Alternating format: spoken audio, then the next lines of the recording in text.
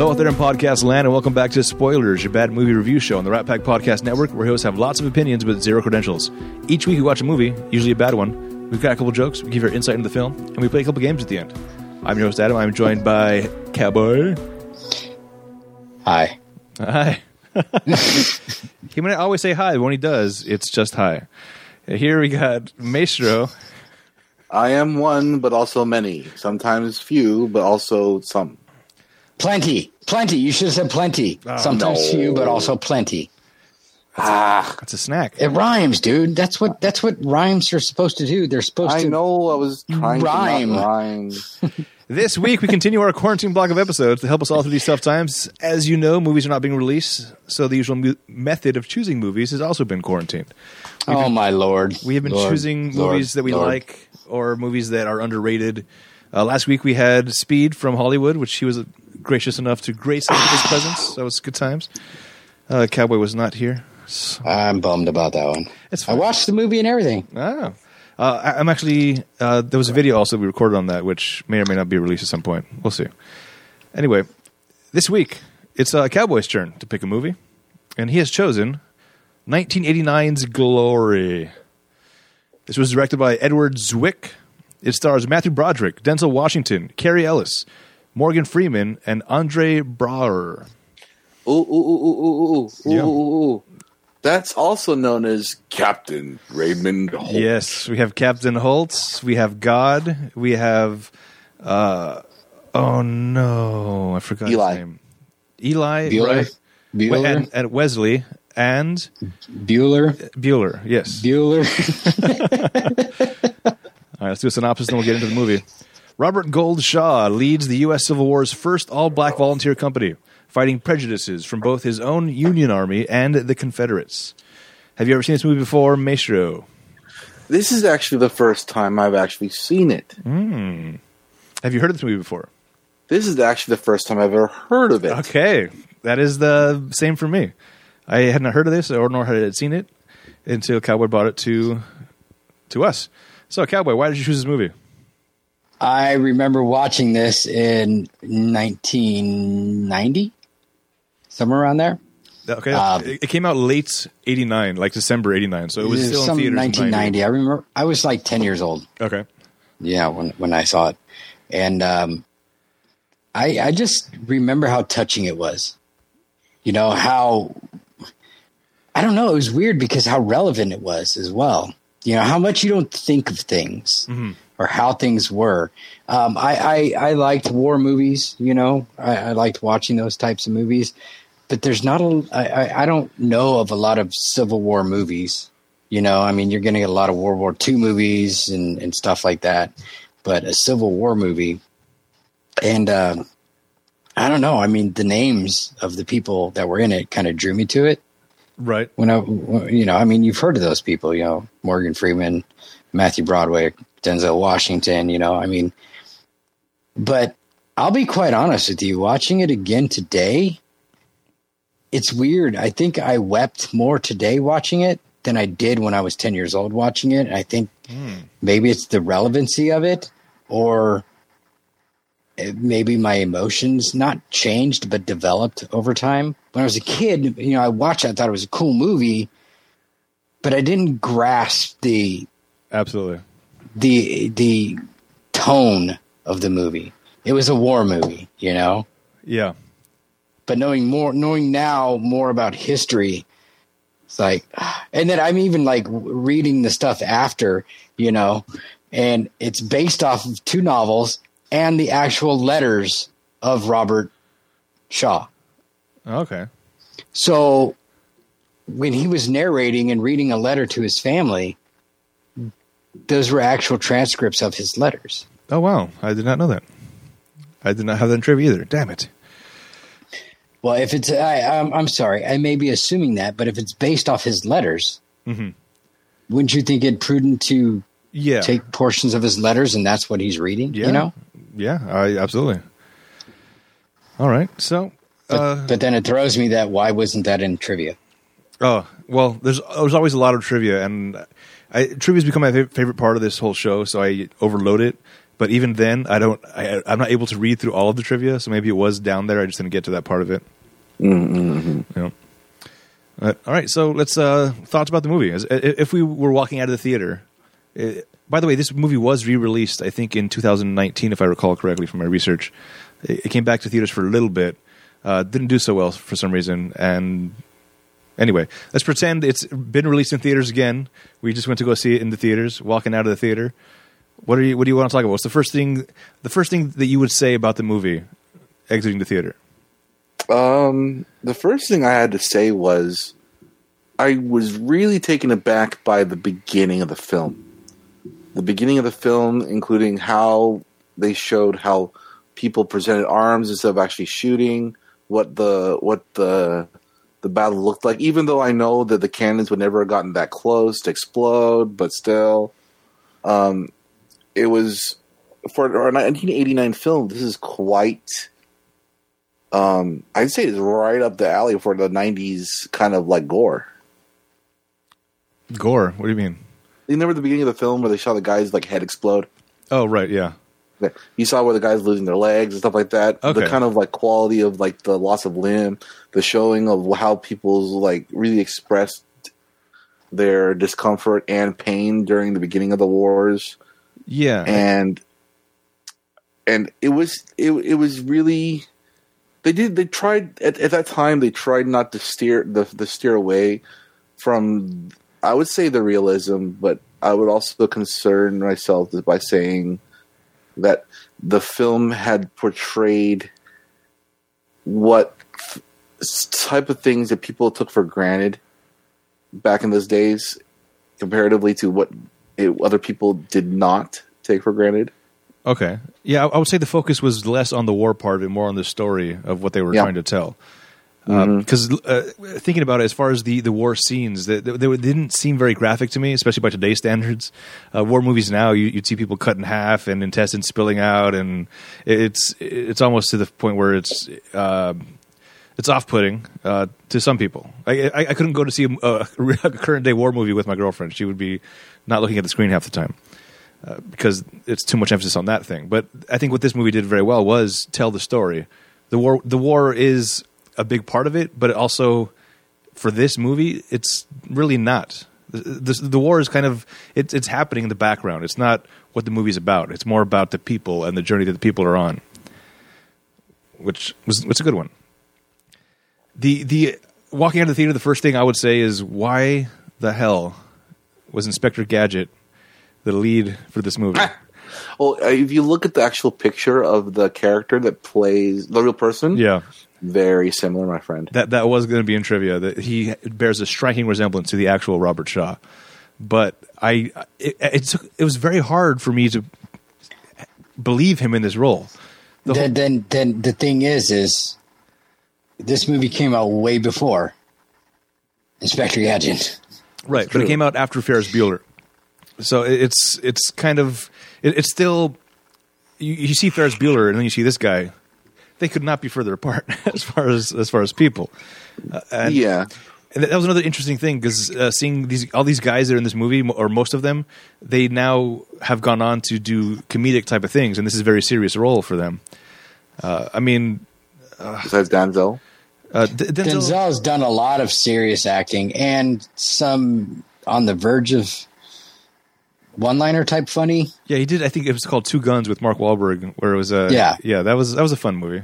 Yeah, it was a fun movie. But then, he's notorious for doing these, I wouldn't say controversial, but these films like Fences.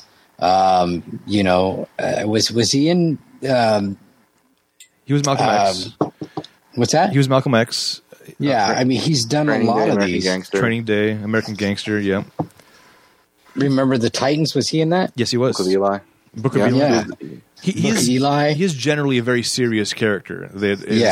He's got something not to prove, but he's all the characters are very deep characters. It's not just the surface. Oh, yeah. Who's this guy? Oh, he does this one thing. No. There's a whole story behind every character I've seen him play. And he's so damn good at it. Yeah, absolutely. He portrays it so well, and it's so believable.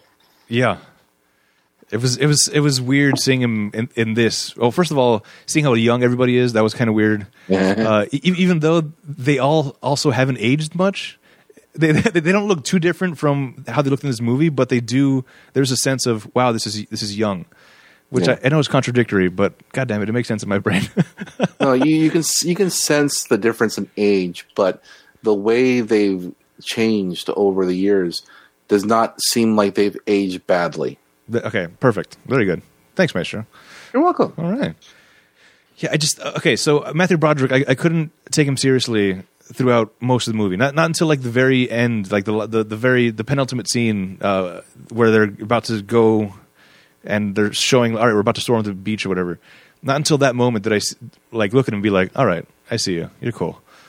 But do you think maybe the reason why is that's the reason why? Because at the beginning, he was considered something of a coward. He got nicked, and then he just decided to keel over at the beginning of the film. Right.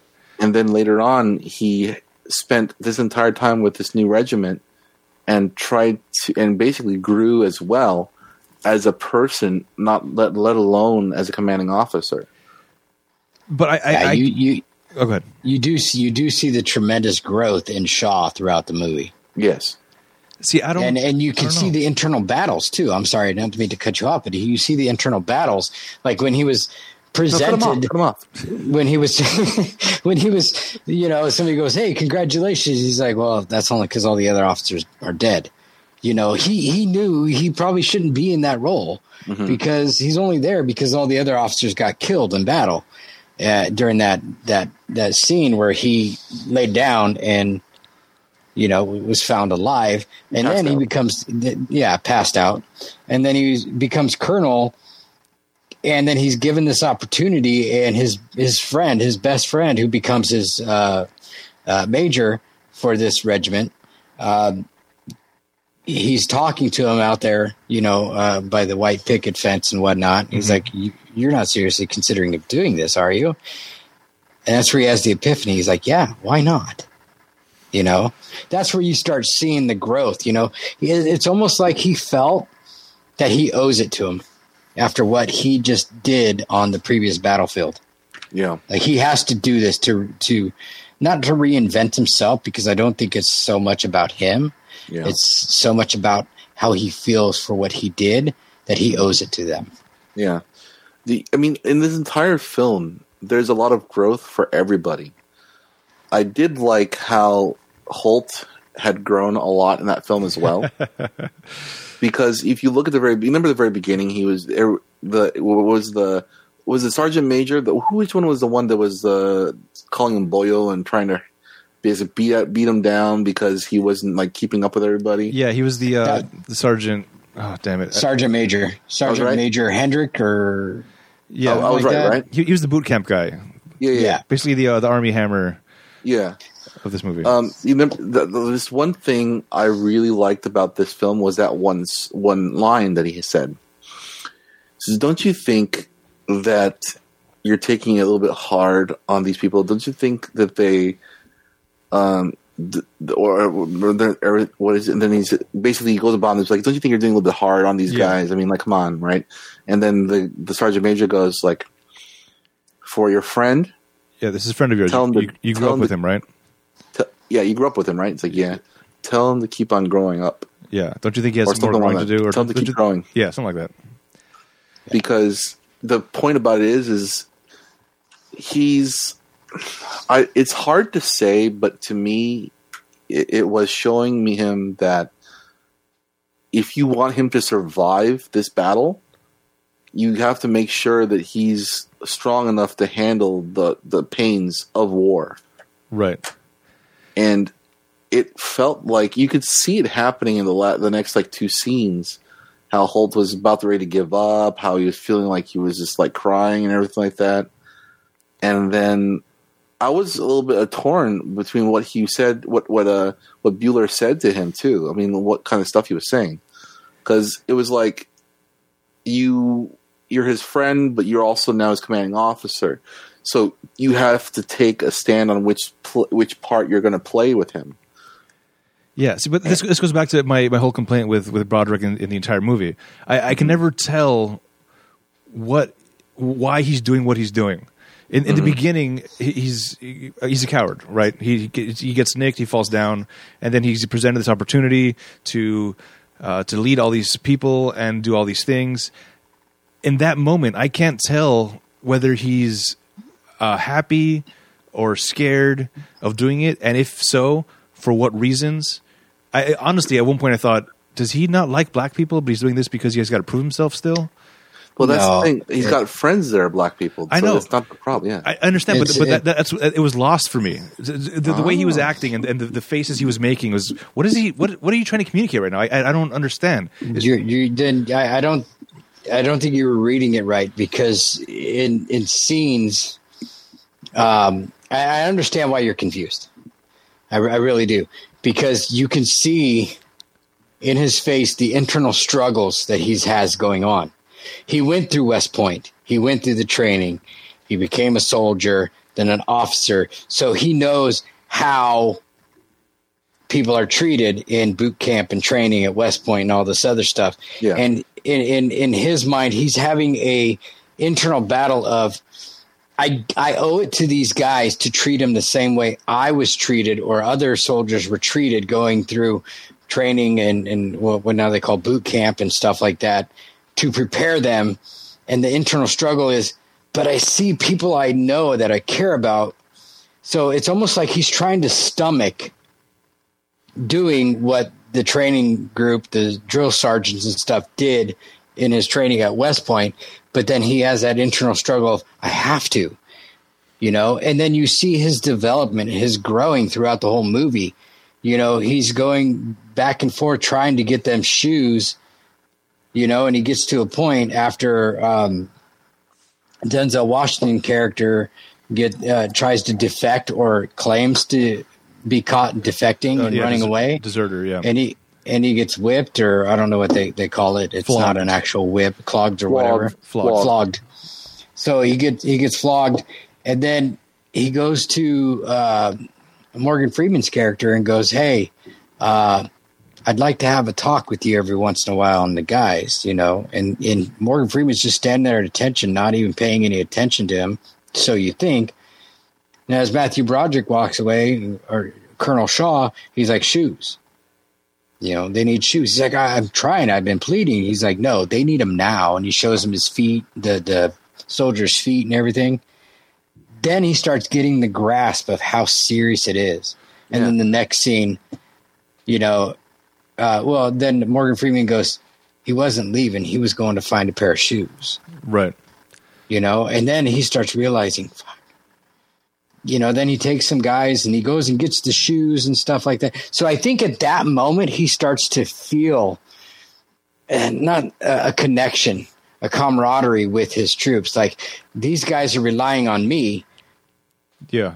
I need to show them that I am valuable enough to rely on. Right.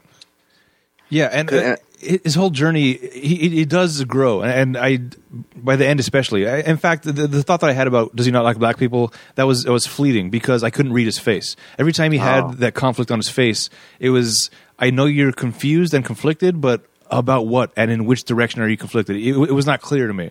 I think the reason why is because it's not just one thing, Adam. Yeah, but I need more from you as a character to show me things. Like when Denzel, when he has a face on, you know exactly what he's trying to communicate to you through his face. You could see, like, okay, he's angry about this, but he's like the whole flogging scene when he's being hit. There's anger, but there's also a disappointment. Disappointment, but also strength. A lot of emotions are coming through from that one face that he's making. A lot of, you're not going to break me. Right. You're not going to. You think this is doing something, but it's not going to. It's not affecting me.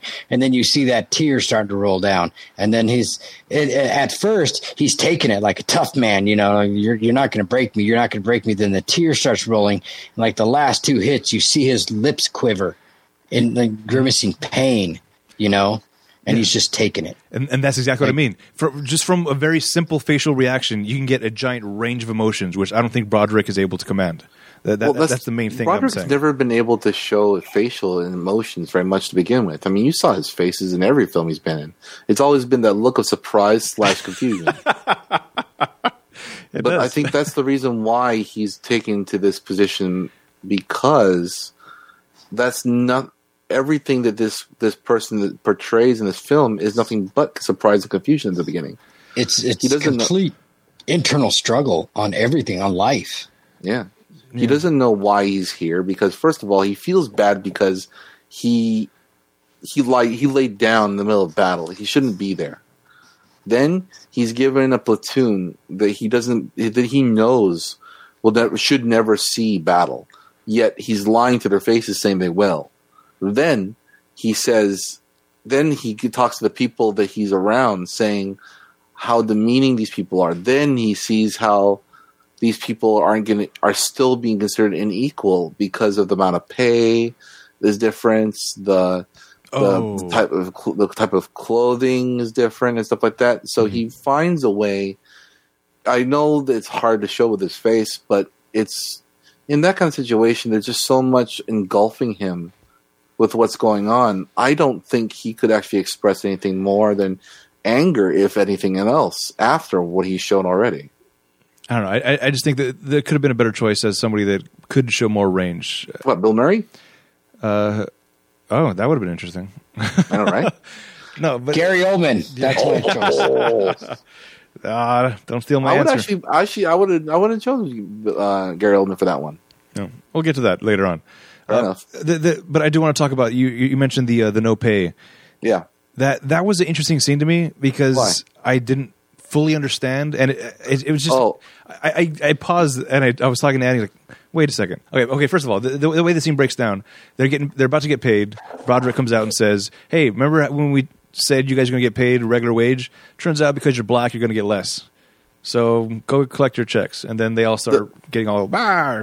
Yeah. Well, the point behind that is the 3/4 rule back then was basically they're only 3/4 a man for the vote, and the pay is very similar because what it did was it freed the slaves but did not create them equal. That's what it did. Yeah, no, that's not the part that I'm confused about. Okay, then what are you confused about? The part that I'm confused about is by the end of it, all the military people, the black people are kind of saying this is not fair, this is not right. Tear up your checks, everybody. Tear up your checks. And then Broderick comes out and says, "If you're not going to get paid, neither will I." And he tears up his check in an act of solidarity. Yeah, good moment. Okay. But they are choosing to protest, so they're all basically working for free now. Yes. No, they're not working for free. They're fighting for freedom. Okay.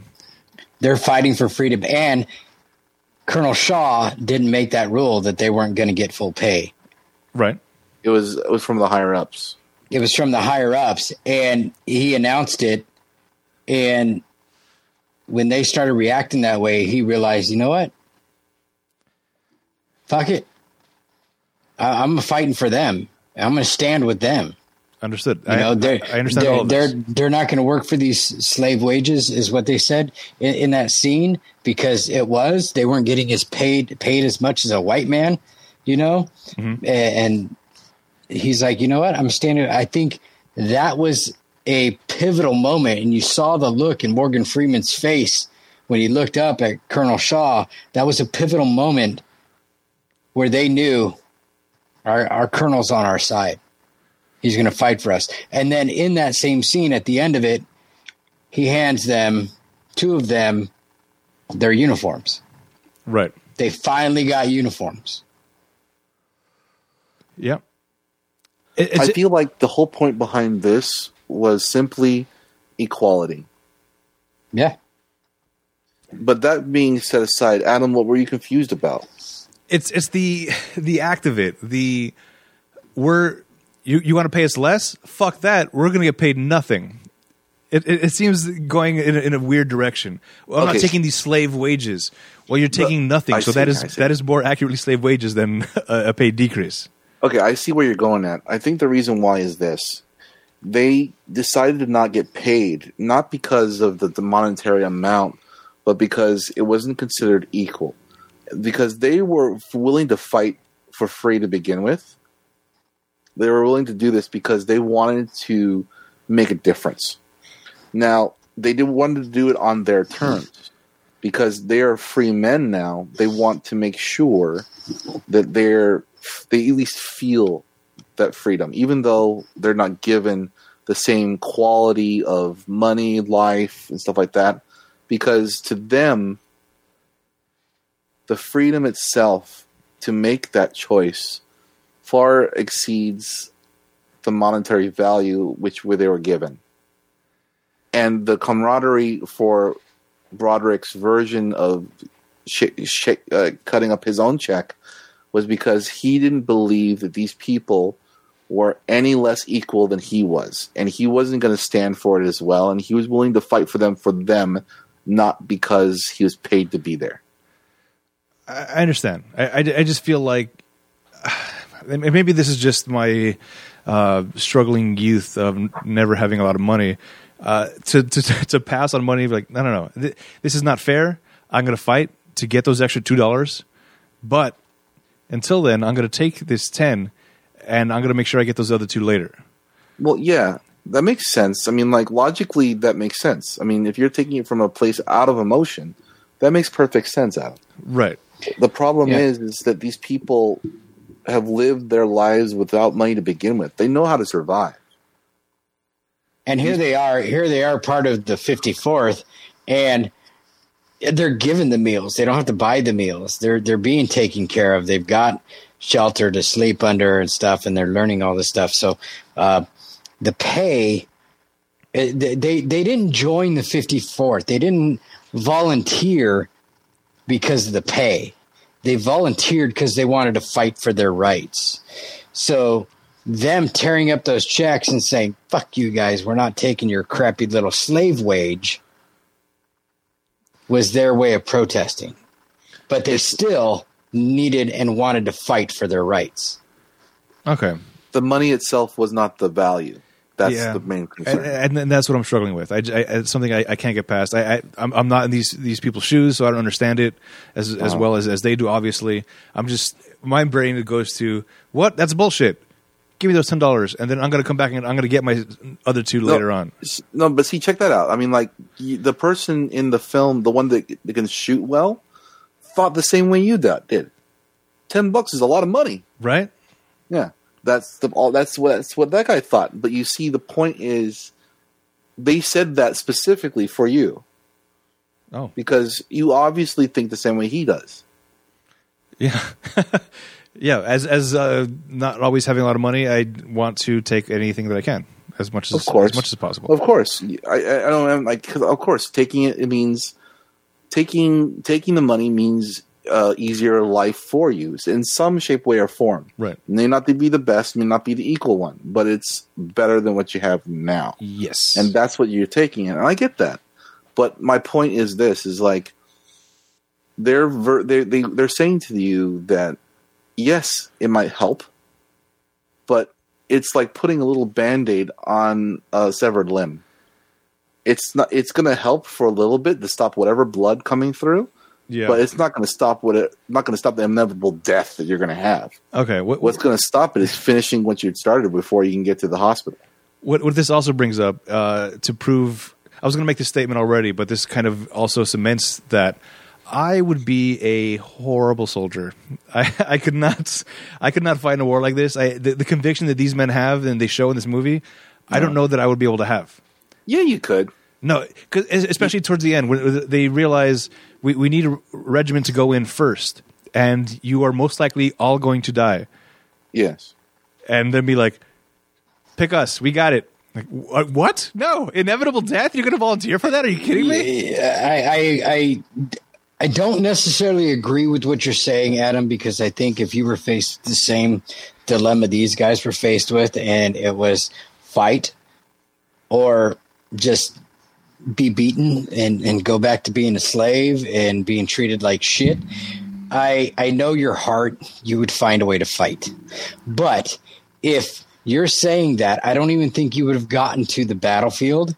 You would have gotten as far as in this movie where the Confederacy sent a notice saying that any black man fighting for the Union was going to be captured and put back into slavery. If they were wearing a uniform, they were going to be shot immediately.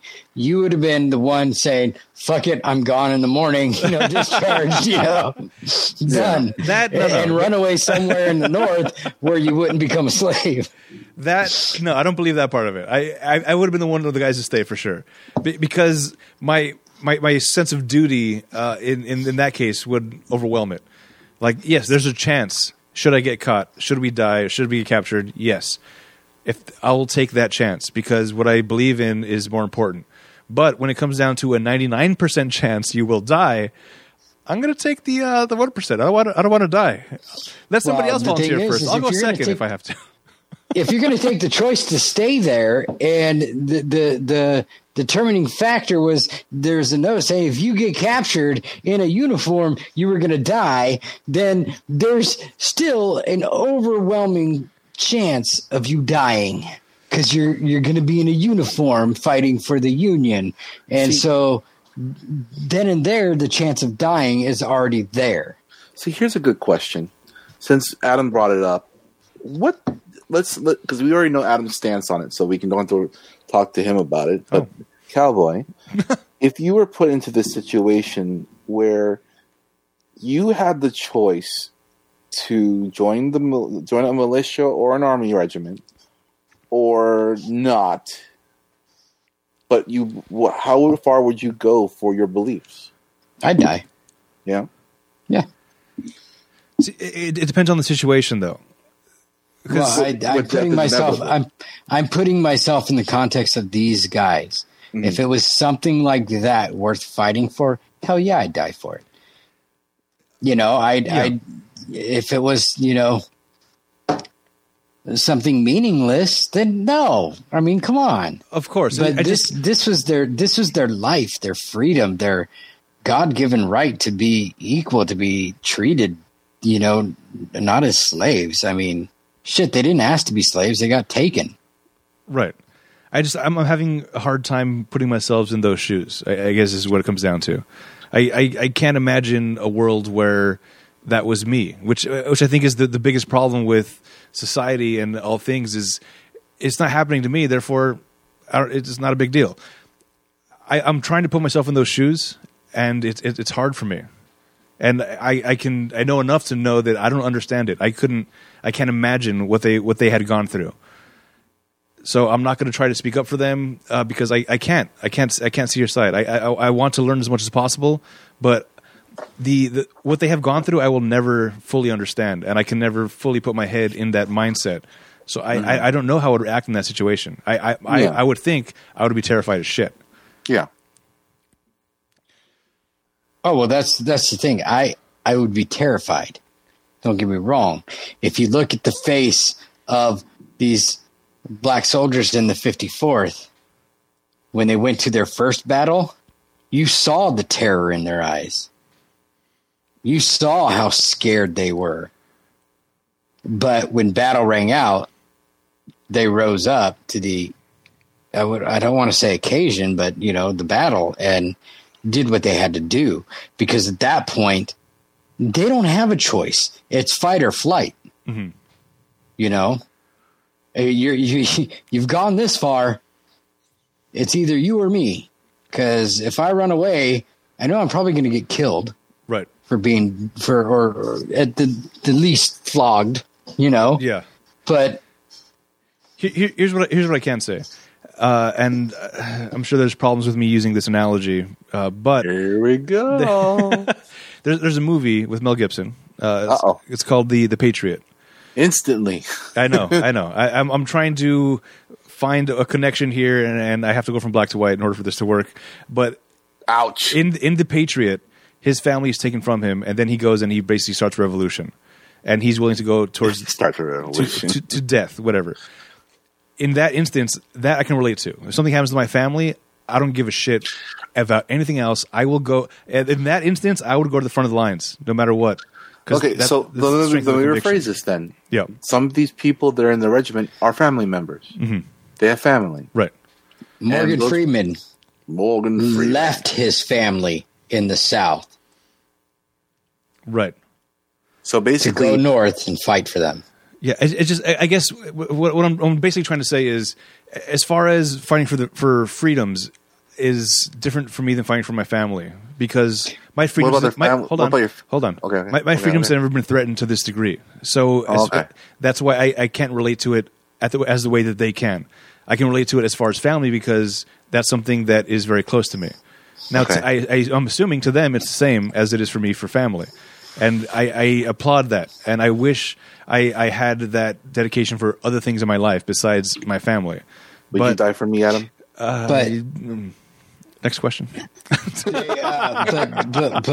First I of don't, all, if I don't think you understand, Adam. They are fighting for their family. understood. Hold on. If Maestro died in any situation, I've already been dead for years. Okay, I'm never going to be able to protect you. If it comes down to me protecting you, we're both dead. Okay. Okay. Anyway, sorry, Cowboy. They are fighting for their families. Yes, it's true. They're fighting for their life and their family's life because what they were in. And here's the thing. I understand. I can't know or imagine what they've gone through, but that doesn't mean I can't be empathetic to it. Yeah. And I think that's the part and parcel of the problem with today's society. They can't see themselves in that situation. They can't imagine it. So therefore they think they can't be empathetic. No, I'm totally empathetic. I don't have the amount of strength and courage that they have, is what I'm basically saying. They're much better people than I am, and I'm glad there's people that are better than me that are going to fight these kinds of wars, because I don't know if I'd be able to. No, don't worry too much, Adam. I mean, I get you're self-deprecating right now, man. I get it. But think of it this way, bro. I mean, these guys, they're doing everything you said you would do. The only difference is that they consider the person next to them family. And the person next to them family. That's the only difference. By the way, it was in the scene where they were singing before they went to the Battle of the Fort Wagner. They kind of pushed Denzel Washington's character to get up there and say, and he's like, Yeah. I don't have any family. You guys are my family. Yeah. You know, you guys, you're the only family I know. So, yeah, I'm going to fight for you guys. Because he didn't give a shit about himself. No. You know, he cared about everybody else. The 54th was his family. And then even before that scene, he told Colonel Shaw, "No, I don't want to bear your colors. I don't want to carry your flag. I don't want to carry it. You know, I'm not here fighting for you." That was, You know? Yeah. And then, you know, the battle scene, the flag's on the floor, and who picks up the flag and grabs it and starts carrying it? Denzel Washington's God damn it. character. So many feels. So many feels. Yeah. Because the thing about it is, Adam, is that it's not, they feel the same way you do. They wouldn't, most of these people wouldn't go out there just to die because of their feeling of equality, because they feel like they need to be equal or free. They're saying this because they want them and their family to be free. They want them, and I mean, it's just like, imagine it this way: you put your daughter into a high school that doesn't allow them to see you for like 4 years. All right. Now they're saying that 4 years turns to 8. Yeah, that would be And now, That'd And then be now very they're saying that you'll never see them again. All right. Let me. I'll be the first one over that ridge then. If There we are, and there we have it. Yeah, I understand it, and it's just what I keep saying is they're better people than I am. Whereas they're fighting for something they believe in, and if I was put in that situation, I would hope that I would have the same feelings. That's the thing. I feel like I know you well enough to know that if you were put in the same position, you probably would do the same thing. I hope so. Come on. Give yourself some credit. Yeah, all right. Sure. When have I ever seen you run? Yeah, it's hard to find, huh? There was a time where I accidentally pissed you off very badly, in which I was terrified. We were paintballing. But you didn't run. You're right. No, I stood there and soiled myself. But I guess what I'm trying to say is you're not a runner in a sense is like you won't flee. Right. So think of it this way. You're cool. Right. It's all right. This is not about that trying to dig for compliments here. It's mostly I want to give props to the way that these men acted and behaved and the honor in which they had. Yeah. It's of the highest caliber. It's huge. Yeah. It's crazy. These men showed like the essence of courage, leadership, like togetherness, everything. They portrayed everything that is good about people. And they fought for that goodness. Absolutely. Even, And I'm saying, Go ahead. Sorry, I didn't. I thought you were done.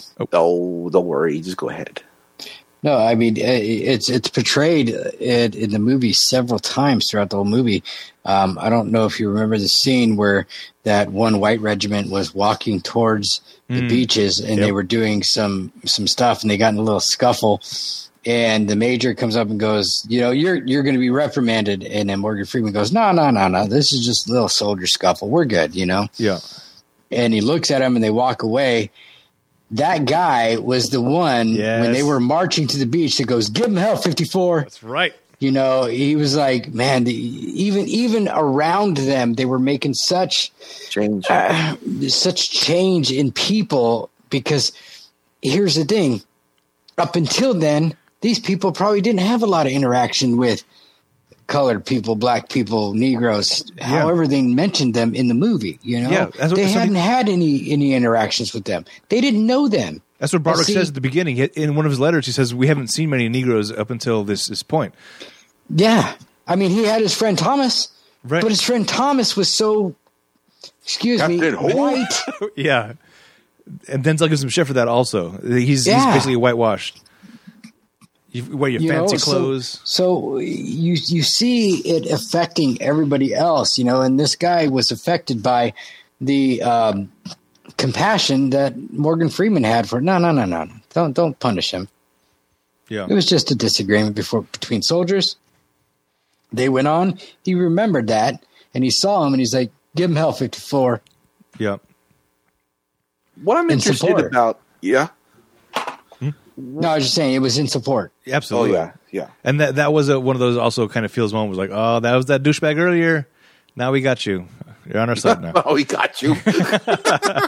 That's right. Turns out we're not just crazy monkeys. We're making a fucking difference, you bastard. And he saw it and he recognized it, and that was a nice moment. Yeah. Because I mean, I feel like in all, like he was worried.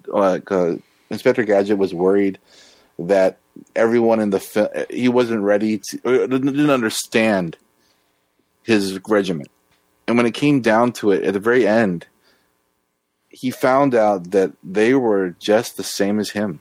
Right. There was no difference. Actually, I would go as far as to say he thought they were better than other people. Oh yeah, they fought harder. They were more. They had more conviction than any other.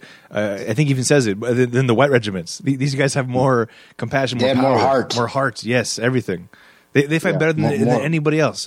After a couple weeks training, they're already better off than other regiments. Yeah. And that also has to do with the way they were trained, because you saw that other regiment that they went to when they were in the South with that other black regiment, and they went to a town to go see if there was any supplies. Yeah. The way that colonel ran his black regiment,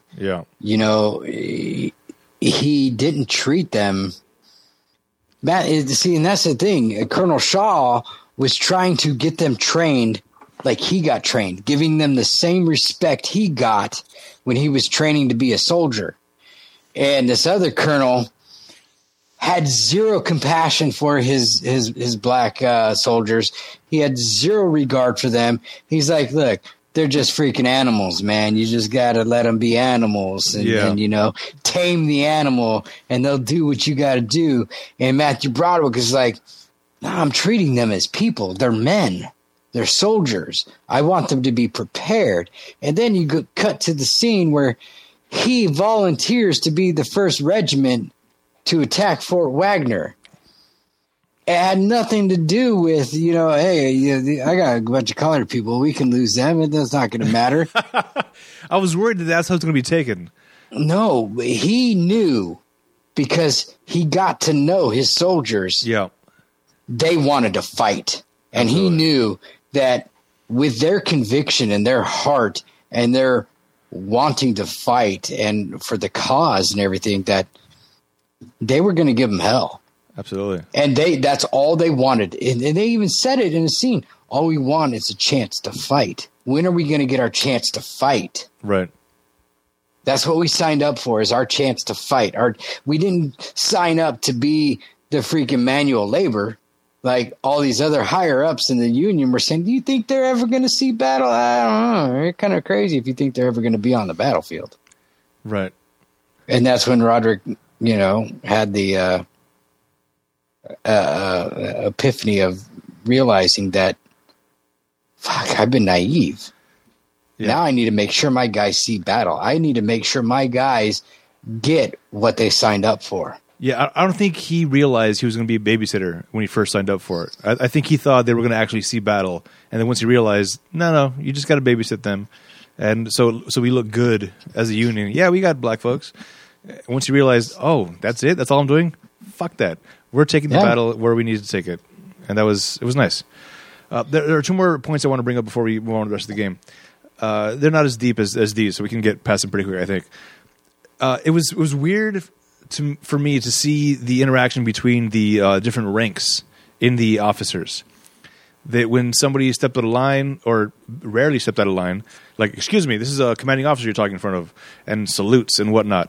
And there was a lot more respect between the ranks that it was jarring to me to see, because in today's world, nobody respects authority. So Colonel says, do this. What? Why you gotta do that? I'm not doing that. Fuck that. That's somebody else's job.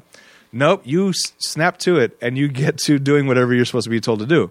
You may be angry about it, but you're going to do it. Like, and this happened between Broderick and Ellis, his commanding officer friend guy. Yeah, when he had disagreements, the Men in Tights guy. The what? The Men in Tights guy. Yes. Wesley from the Dread Pirate Roberts. He would just come up and be like, "That's bullshit. This is not right. Hey, do what you got to do."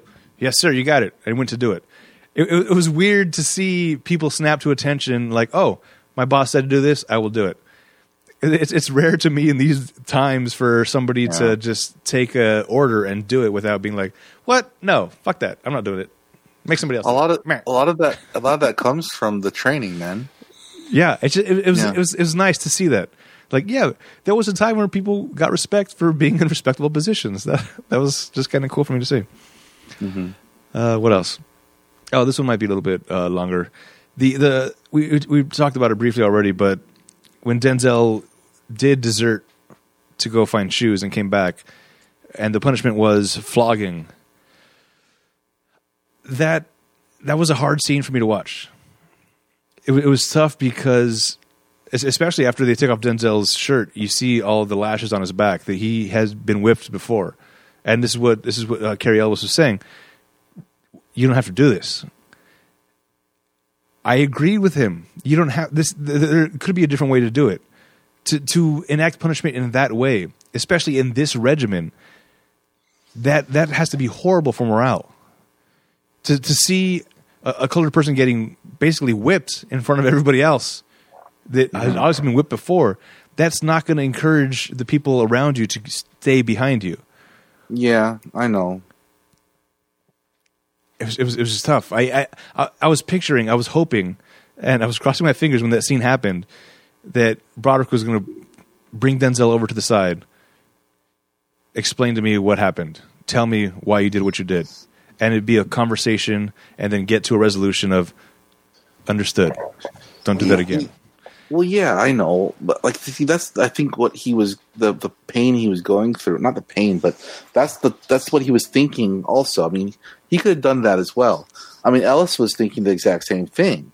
I mean, you don't have to do this. This is not something you have to do because this is something that they've been growing up with as a punishment, and B, the level of strictness that Broderick was pulling was Ellis didn't believe that basically they were going to see the light of day probably for fight 2, and I think that's another reason why he's saying you don't have to do this. This is not worth it, you know. Mm-hmm. But because the thing about it is these acts that Broderick does in the entire film, he says, I feel like he's saying this is what equality looked like for soldiers. Oh, interesting. Not for the color of your skin, not for anything else other than what you are as a soldier. But do you think the other men in the company saw it the same way? Oh, hell no. I believe that a lot of them thought exactly what you were thinking in the very beginning. I mean, the majority of the people here were saying, you know what? This is fucked up. We lived like this where we got in trouble, we got flogged. Now we're free men and we're still getting flogged. Yeah. And then I fast forward you to the scene where Denzel Washington was having a spat with somebody, and Morgan Freeman called him out. Oh, yes. Also powerful. And that was such a powerful scene. He's basically, you're calling all these people this N-word, but what are you doing? What are you doing? What are you here fighting for? Well, if you're going to call anybody that, you the N-word, It's right. like, that was such a powerful scene, and you saw the look in Denzel Washington's face because the guy's a genius when it comes to acting. Yeah. The realization of the bullshit he's been doing all his life means nothing. And here he is picking. It's like the people that pick on the other people that have things that they want. They pick on the people they're envious of. Right. And there's not even he's envious of Holt having an education, being able to read, and all this other stuff, and growing up in Boston and whatnot, and living with the white folk, and he's envious of all this stuff. But instead of understanding, he jumps on them, tries to belittle them. Yeah, but he jumps on everybody. That's what I'm saying. Yeah. He's a tough guy mentality. Yeah. It's like, I'm going to fight because I want to fight. I'm angry. And I'm going to exude my anger upon whoever is in front of me. But he doesn't know exactly where that anger is coming from. Yeah. It's just straight out anger for everything, not understanding what he's actually angry at or who he's angry at. Yeah. All right. One final thing. This is kind of one of my spoilers goggles moments. During the last scene when they're attacking Fort Wagner, and they get to they finally overtake one of the hills where the cannons were that they were firing on them earlier. I think it's the only moment where my spoilers goggles kicked in full blast. You have reached the cliff where the cannons are. Take those cannons, turn them around, and start firing on the bastards that are lighting you up as well. Once they reached the hill where the cannons were, they could have easily turned the cannons around and started returning fire, and then maybe got a little bit more of a foot up. Here's the thing. I understand how you're thinking about that. But they didn't know what was inside the middle of the fort. They thought once they breached the top there and they got their numbers in there, they didn't realize what was waiting for them on the inside. They thought We got to the top. We overpowered all these guys on this ridge. Let's go. Yeah. You know, the adrenaline, the excitement and everything. We did it. Let's go. Overtook them. That's why you see the look of surprise on their face when they get to that portion of the fort and they got this, oh, fuck, look on their face. And then the two cannons fire off, and then that's the end of that scene. Yeah. Because the excitement of actually overtaking that, they actually got into the fort. Let's be honest, I don't think any of these guys thought they were going to get that far. It's very possible. Yeah. You know, I'm pretty sure they knew, all right, we're all going to die, but we're going to die fighting. And then when they saw Colonel Shaw fall, because he was the one who got up and said, no, let's go, charge, blah, blah, blah. And they saw him fall and die. That's when they're like, oh, fuck, this guy's willing to die for us? Right. We got to show him the same respect. Right. It was nice. I feel like there's a lot of things I have gripes with, not about the story, because the story was immaculate. The characterization we were talking about, like Inspector Gadget, I understand the fact that his expressions, his feelings didn't portray as well as you'd hope them to do. But my gripes have always been about the technicality of war. Okay. Like, first off, at the very beginning of the film, you see the cannons explode. Cannons don't explode. Right. Cannons, and the only time they explode is when the cannons, there's a crack or there's something that's going wrong, and it basically self-detonates or something like that. Or if it hits a barrel of gunpowder. Sure, let's go with that. Yeah. Which I doubt that will. I don't think that would fix it anyways. No. But anyways, my major gripe was that in the type of tactile training, you do not put the cannons that close to the enemy cannons. Oh, right. To fire. Yep. They're meant to hit from a far distance and keep on firing because of the amount of slow time it takes to load. So having them explode that quickly means that either A, they decided to move their cannons too close, which I doubt that they would have, or something that severely went wrong with the cannons, which I doubt. I really doubt, considering how thick those things were. And then, and then I was looking at it, and I said, like, these people, when they fired in the very beginning, there was no aiming. Mm-hmm. There was no aiming with these guns. You could not aim with them. Right? When did rifling even come into play? This is 1863. When was rifling invented? Yeah, well, back then, I don't think rifles were very accurate in the first place. Well, that's before rifling. Rifling caused accuracy. Oh. Because what it would do is it would spin the ball, or if it was a ball, because in revolutionary times it was a ball, but this is not a revolution, it's Civil War, so let me just double check. But I believe that the rifling allows you to aim, but before that, there was no chance in hell you could aim those things. That was another thing that Annie had a problem with the movie. It's like, why are they getting in lines and fighting that way? Like, well, that's how they used to fight back then. Fighting and war back in olden times was very proper, which is a horrible way to fight. That's how the art of war was back then. I know. You didn't have helicopters and airplanes and tanks and guerrilla. That's why they changed it to guerrilla warfare. And now it's strategic warfare. And you got the SEAL team that goes in there under the cover of night. Yes. You have no idea they're fucking there until you're fucked. It's such a weird thing. All right, let's line up. All right, flip a coin. All right, we fire first. All right, then you fire. Cool. All right, everybody fire. Okay. Ba-da-da. Okay. While they're reloading, you fire. Perfect. Okay, check this out, all right? It's like a mass duel. Right. Yeah. Okay, rifling was invented in Germany in 1498. Oh.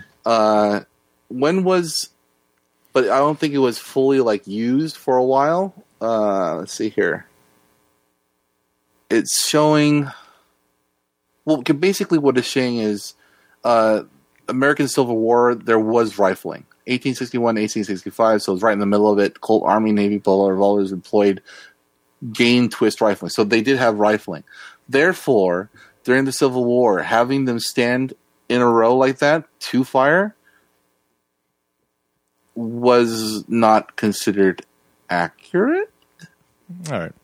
But I don't know. Like I said at the beginning, I need to double check. the whole war parts of this movie were kind of just background. It was more about characters. I think it could be considered accurate because maybe they didn't understand rifling. Yeah. Okay, so basically it said that the reason why Just was like us because right it was now? all in their rifles. It was in their Colt Army Navy revolvers. The revolvers had rifling. The muskets didn't. The muskets did not have rifling, so Wait, they're hold on. correct about that. Okay. The revolvers Next. had rifling, but the rifles did not have rifling. Yes. Is that what you're saying? They were muskets, not rifling. They weren't rifles. They were Yeah. muskets. Oh, okay. So the revolvers, they had revolvering. The muskets did not have musketing. No, the revolvers had rifling, but the muskets did not. Okay. All right, let's move on. Anything else you want to say about the movie before we move on to the rest of the game? We started what? The games? We're gonna do- Did I just want to know? Did I do good? You did good. Okay. All right. I mean, I corresponded with you, and I was kind of worried, and I didn't know if you guys have seen this movie, and I figured, to me, it's such a great movie. It's such a touching, moving movie, and it's relevant in a way to what's going on in society nowadays.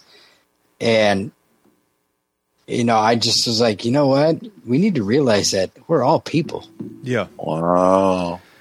What I will say is what this movie did, and actually not the movie so much as much as our conversations did, it kind of gave me extra perspective on things. As we were talking about I can't put myself in their shoes, but then finding a way to connect the dots. There's a lot here that needs to be realized that I am realizing now, I guess. The strength of their convictions is pretty amazing. And being able to connect my convictions to their convictions now, it's making it a lot more clear.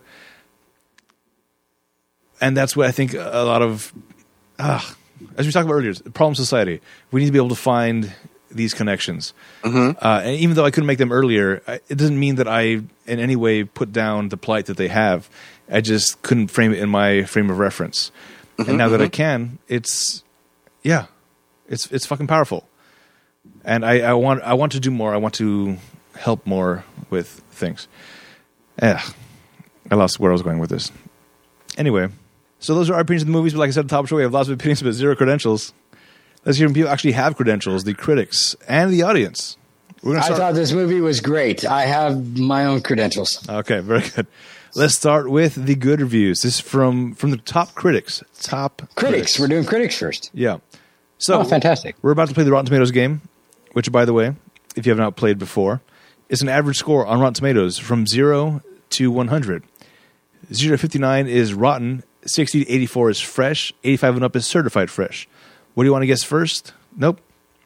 I'm choosing for you. We're doing the critics first. All right, so I'm going to give you critics' reviews, good and bad, and then you decide what the critics' score is. Good reviews. This is from Richard Schickel from Time Magazine. It is the movie's often awesome imagery, and a bravely soaring choral score by James Horner that transfigured the reality, granting its status of necessary myth. Who taught you to spoke? Did you just say necessary? Necessary. That was a weird one. All right, here's Variety. Imagery. This is this is the Variety staff. I mistake. From Variety. A stirring and long overdue tribute to the black soldiers who fought for the Union cause in the Civil War. All right, bad reviews from the top critics. Peter Travers from Rolling Stones. Matthew Broderick is catastrophically miscast as Shaw. That's what I've been saying the whole time. And that is the only bad review by a top critic. So, based on those reviews, based on your watching of the movie, what do you think the top critics gave this movie on the tomato meter? Based on my feelings and my bias towards this movie, which is why I picked it, I'm going to say 91. All right, Maestro. I would say 80. 80. All right. The tomato meter is 93. Certified fresh with the top critics. Woo woo, they believed in me. Yeah. All right, let's do bad reviews from the audience now. We'll start with the bad and end with the good. Bad reviews from the audience. This is Will A. I'm sorry. I've just never been the biggest fan of war movies to begin with, and this felt like just another bland one. Nothing about it truly stands out, except perhaps Morgan Freeman's character. What movie was this guy watching? Are you freaking serious? Yeah. He's racist. Okay. Racist Will A. Here, another bad review from Ryan W. Denzel may have been Oscar-winning, but Matthew Broderick, as usual, was horrible. Stiff as a board with a lovely New England accent? Let's understand this time frame.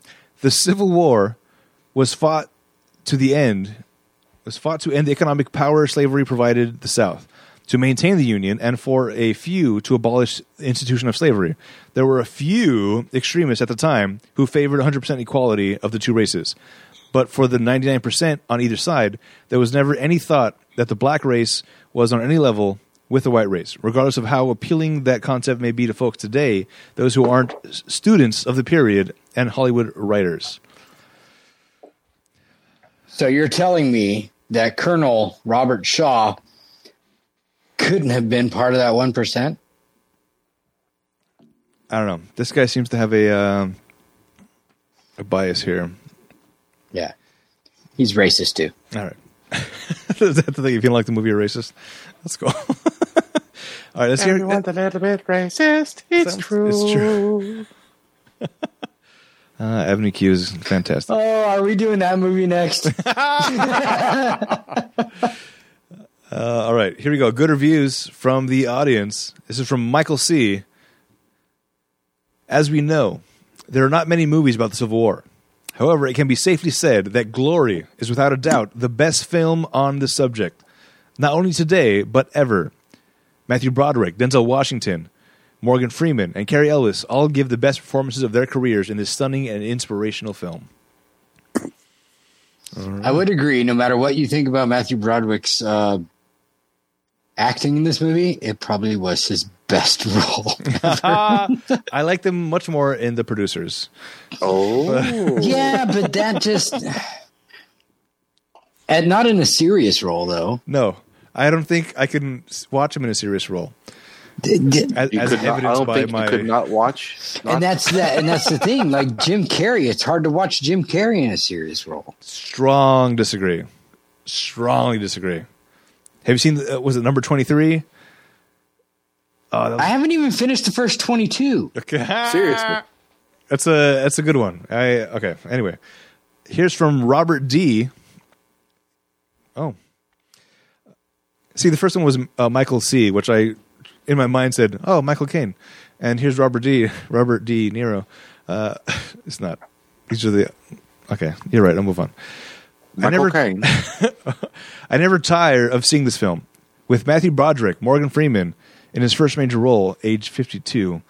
Oh, is that true? This is the first Morgan Freeman role? Anyway. And Denzel Washington. In a prophetic letter to his mother, Robert Gould writes to his mother, "We are fighting for men and women whose poetry has not yet been written, but will soon be as renowned by any. As renowned? Renowned. All right, you spelled this wrong. That's not my fault. Gould died before the birth of E.E. Cummings. Okay. I'm assuming that's an author of some kind. You got to read, buddy. I don't understand. I'm trying to read. You see how horrible I'm reading right now. This is why I don't read. Practice. I got books. All right. I don't know what those are. So those are the reviews from the audience. How about comics? What do you think? I do read comics. Lots of pictures. Little reading. We can start there. Okay. I've read most of Deadpool. All right. Audience. What do you think the audience review, the rating on Rotten Tomatoes is for this movie? This is going to be difficult because they're not impartial. And I feel like anyone can write, including people that would choose certain things. I would And say usually people that write that aren't critics are usually people who are disappointed. yeah, I would say at least a 10% difference Okay. So you said 90. What was the critics? 93. 93 was the tomato meter. Well, I'm gonna go for an even 80. All right. Cowboy. That's what you said last time. Yep. I don't think it's that dramatic of a drop. I'm going to say 88 because, Back to the Future, 88 miles an hour. Oh, I see. So you're using complete. If I want to go on based on what I think, which I did for the critics, which kind of worked out, but I'm not going to sit there, obviously looking at, I don't know. See, now I'm overthinking this shit. Yep. And now, you know what? I'm going to say 88. Oh, okay. That's a big change from your first guess. The audience rated this movie at 93% as well. Wow. Exactly the same as the critics. So that means that this movie transcends that of a job of criticism. Yeah, and the bad reviews that I found for the audience, I had to go back several years to find this. Oh. And I think to be quite honest with you, the only bad reviews that you had were not of the movie. It was Matthew Broderick. And I can't say that they're wrong.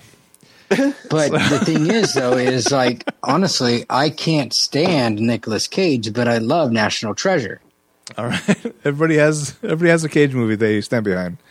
Yeah. So, I mean, although I stand behind but seriously though, just because they can't stand the way Matthew Broderick portrayed or acted in this movie doesn't mean they didn't like the movie. Yeah, and that's the thing. I love this movie, but I could not get past Matthew Broderick. He was it the smile he got from the shoes? No, it wasn't enough to ruin the entire movie, but it was enough to take it out of greatness for me. Like, I still think it was a very good movie, and I enjoyed the movie. I'm not sure if I'll watch it again because of Broderick, the unbelievability of his character. But don't you think that maybe the film would be worth watching even with Broderick as one of the cast members? Because he may be the person like writing, I guess, those memoirs or whatever else have you, but the focal point is not really about him. But it's a very, very important role. True. Okay, you're telling me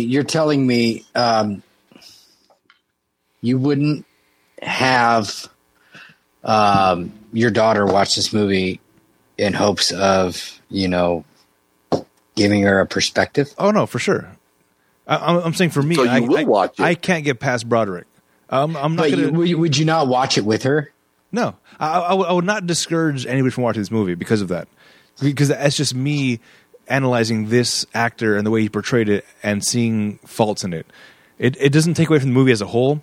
It just it's a thing for me. That's all. I get you, and I think quite possibly that he was casted because he looked so much like Robert Goldshaw. Agreed. Well, speaking of recasting, Paul Giamatti and Gary Oldman were not in this movie. We like to play this game. I would take Paul Giamatti or Gary Oldman in the slot of Broderick. I'm leaning more towards Oldman, but I think Giamatti would have done a better job still. I think so too. I think Giamatti would have done a much better job as playing Shaw. I agree with you guys, but I would still pick Oldman because I think he'd be able to look more like it and still do a better job than Broderick. Yeah. So it's a plus there. Oldman has a more transformative quality about him that he can go in any role. So he can very easily. And I think if Oldman was in this movie, the facial reactions that he had, I would get right away and understand what he was feeling. Instead of Broderick, I was confused about. Even Giamatti, I think, could do a better job. But if I did put Oldman as Paul Giamatti, as Shaw, then Paul Giamatti would have to be the leader of the other black regiment. Yeah. I would put it the other way around, man. Oh shit. Yeah. Oh, okay. That would be a coin cost. Yeah. Coin cost? And on that note, I'm going to have a drink. All right. Now it's time for trivia, my favorite part of the entire show. Mine too. This is the part of the show where I give you guys little bits of facts or information you may not know about the movie. This movie had a lot of Civil War reenactors in it. Yes, it did. I heard that the majority of the people that reenacted in the Civil War were taken from shots of other reenactments. Oh, I don't know about that, but I will tell you that the reenactors in this film volunteered and were not paid to be in this movie.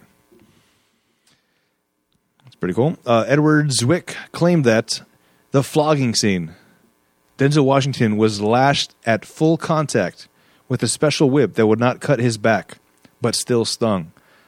For the final take of the scene, Zwick insisted to call cut to signal the flogging to stop, and the result was Washington's spontaneous tear down the cheek. Hot damn. That's commitment. Holy Christ. This one was sad for me. The majority of Cary Elwes' scenes were cut from the film. Why? I know. He was one of the best parts of the movie for me. I enjoyed him. I wanted to see more of him than Broderick. I wanted to see, because he was the voice of reason the entire movie. Yeah. I wanted to see more of his voice of reason. All right. I want to see more. I mean, honestly, in all the films he's been in, I want to see more of him altogether. Right? Yeah. All right. Matthew Broderick claimed that the battle scenes did not require much acting because he was genuinely afraid of the extremely loud explosions on set. Fair. According to Edward Zwick, the director, Matthew Broderick and Cary Elwes did not get along during the filming. Oh. That leads me to believe that Broderick is a dick. Oh. Because as much as I've seen interviews and actual real life things about Cary Elwes, he's a delight. And if you don't like him, there's something wrong with you internally. And that may be me reading into it because I didn't like Broderick in this film. I don't know. Maybe there's something wrong with you internally? Because he doesn't read. What does that mean? What's that? He doesn't read it. You can't read into anything. I'm very well ratified. Last one. Edward Zwick was initially apprehensive about how the African-American cast would feel about a young, white Jewish director telling a crucial part of their history. He found that the cast was very affable and good-humored towards him. Some were grateful that he was brave enough to tackle the subjects. It's pretty cool. Mm-hmm. I think this movie came out in 1989. In 1992, you had the LA riots, the Rodney King. And so I don't question the validity of making this movie at that time, especially after some of the other programs that I've seen recently. I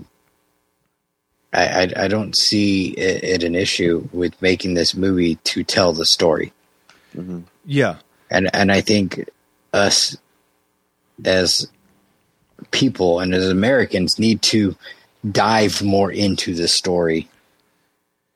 Yes, there's a lot more things that I think should be explored in the black community especially, but I understand him as a non-black person in the same way that me as a non-black person, I feel weird speaking out for the black people as far as what they're feeling, what their rights are.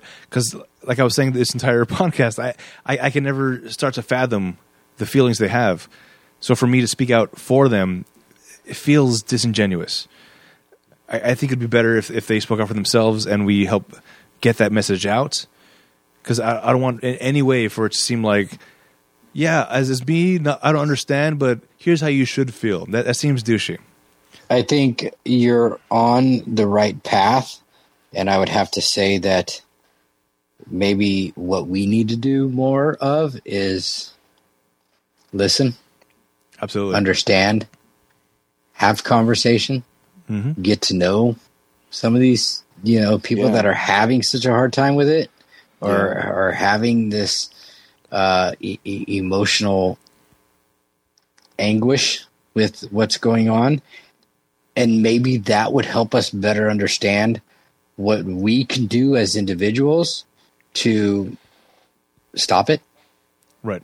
So we can eventually get to the Star Trek world we're all one race or all one federation, and All one jumpsuit, different colors, but fine. yeah, well, I mean, come on. I mean, you think about it. Counselor Troy, she wore all kinds of stuff, What, was she part of the Federation? She was. She was a Federation counselor, but she happened to be Betazoid. But Yeah. Well, I'm not saying that part. I mean, like, you remember, like, in the Lethal Weapon film, and the psychiatrist was part of the police force, but wasn't. well, you think about it. You think about it though. But in Star Trek, the doctors, they're part of the Federation, but they didn't go to the academy. They didn't. I thought they did. No. You only go to the academy if you want to be an officer. Damn it, Jim! I'm an officer, not a doctor. I'm a doctor, not a pool guy. I mean, whatever. That was Ace Ventura. All right. Money makes the world go round. Let's put this film into perspective with other films that were released this year so we get a feel financially how it held up to its peers. The estimated budget for this film was $18 million. Oh, damn. There is no foreign box office for this movie, FYI. There should be. So this is purely U.S. gross. What did this gross in the United States at the box office? Ooh. You said estimated 18 million? Yes. The figures... You couldn't find actual numbers? According to IMDb, it's 18 million estimated. Box Office Mojo has 1989 nothing. so long ago, or what?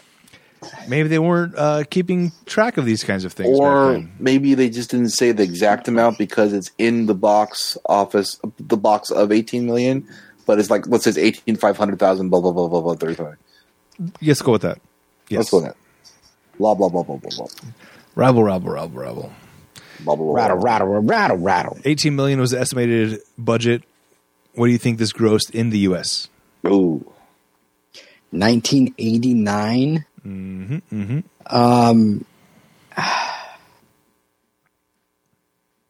I fear it's lower than what you think because Inflation? no. I fear it's lower than what you think because I don't think a lot of people it paid as much attention to this. Right. If you remember at the beginning, this is the first time that Mason and I had ever heard of this movie.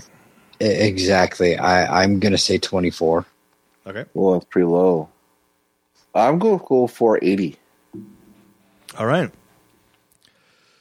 Cowboy, you get the gold medal for today. What? Winning every single competition. The U.S. gross was $27 million. Wow. I knew it was going to be low just because it was too controversial for people to... It flew under the radar. I think that's the problem. And by the way, great pick for a movie because the whole thing was I wanted to pick movies that flew under the radar. People did not know about, that they should know about, and this is a perfect movie for that category. And I thought you guys knew about this movie. No. I mean, this has been one of my favorite movies since it's come out. That's amazing. I never knew about it. All right. This film debuted on December 14th, 1989 with $63.7 thousand. Not very big, but this also came at the end of the year. So this was the 193rd highest grossing film of 1989. But because it came out on December 14th, it didn't make a lot of money in the first couple weeks. This was the 48th highest grossing movie of 1990. So, number one in the year 1990, what do you think that movie was? Any guesses? 1990. Is it Back to the Future? It was not. I said one of them. This is before. Here's a major Jurassic hint. Park. What? Here's a major hint. One of the stars of this movie was also in Star Trek. She played a bartender. Oh, Sister Act. No. No, she was a singer. That was a singer. Oh, Ghost. Ghost. It's It is Ghost. Yes. Ah, It is Whoopi Goldberg as Ghost. Not as Ghost. In Ghost. yes. In Ghost, not as Ghost. Patrick Swayze and Demi Moore. And Whoopi Goldberg in Ghost. Oh, Yeah. my love. Such a great movie. Hey, Adam, Yeah. you want to make some pottery? You know what's weird is I I'll saw do the lighting. I saw that movie recently with Annie, maybe about 2 months ago, and within a week of us watching that movie, on the Random Acts of Tangent, I interviewed a medium, and she was saying that Ghost was mostly accurate. It was an interesting podcast. It was mostly accurate? Yeah, I asked her, one of the questions was, as far as movies go, what most accurately portrays the world of the mediums? And she said Ghost was the one. So, interesting podcast to listen to. Go back to Random Acts of Tangent. It was Kay Reynolds if you want to check that one out. Anyway, that was just fun times. The one scene in Ghost that I remember is when she got possessed because they were doing the little seance thing. Yeah. She's, damn, Ma, what do you do to your hair? It's sunrise autumn. Do you like it? Yeah. That was the only part about Ghost she said doesn't happen in real world with mediums. I was like, that was fun though. Anyway, check out the podcast. It was fun. Good times. Anyway, that was 1989's Glory, directed by Edward Zwick. Check out our website, ratpackpodcast.com/spoilers for everything we do. Follow us on Twitter, Facebook, and Instagram at Spoiler Show. Check out and subscribe to our YouTube channel, Rat Pack Productions. Write to us via email, spoilers@ratpack.productions for any questions, opinions, or movie requests. Also, rate and review the show on Apple Podcasts. Any review you give us with a recommendation goes to the top of our list, and we'll watch it before any other movie. Next week, it's Maestro's pick. As you can tell by the sinister laugh, this is going to be interesting. He brought this up to us right before we started recording, and Cowboy and I have never heard of this movie. I have a feeling it's going to be a different vibe than Glory. It's called Falcon Rising. And it stars Spawn. Is this a porno and somebody calls her penis Falcon? No. You know I don't watch that kind of stuff. Right. It has Spawn, the main bad guy in Spawn, which to me is he's amazing. He's a very... John Leguizamo? No. I don't The main bad guy in Spawn is John Leguizamo. The main guy in Spawn, not the main bad guy.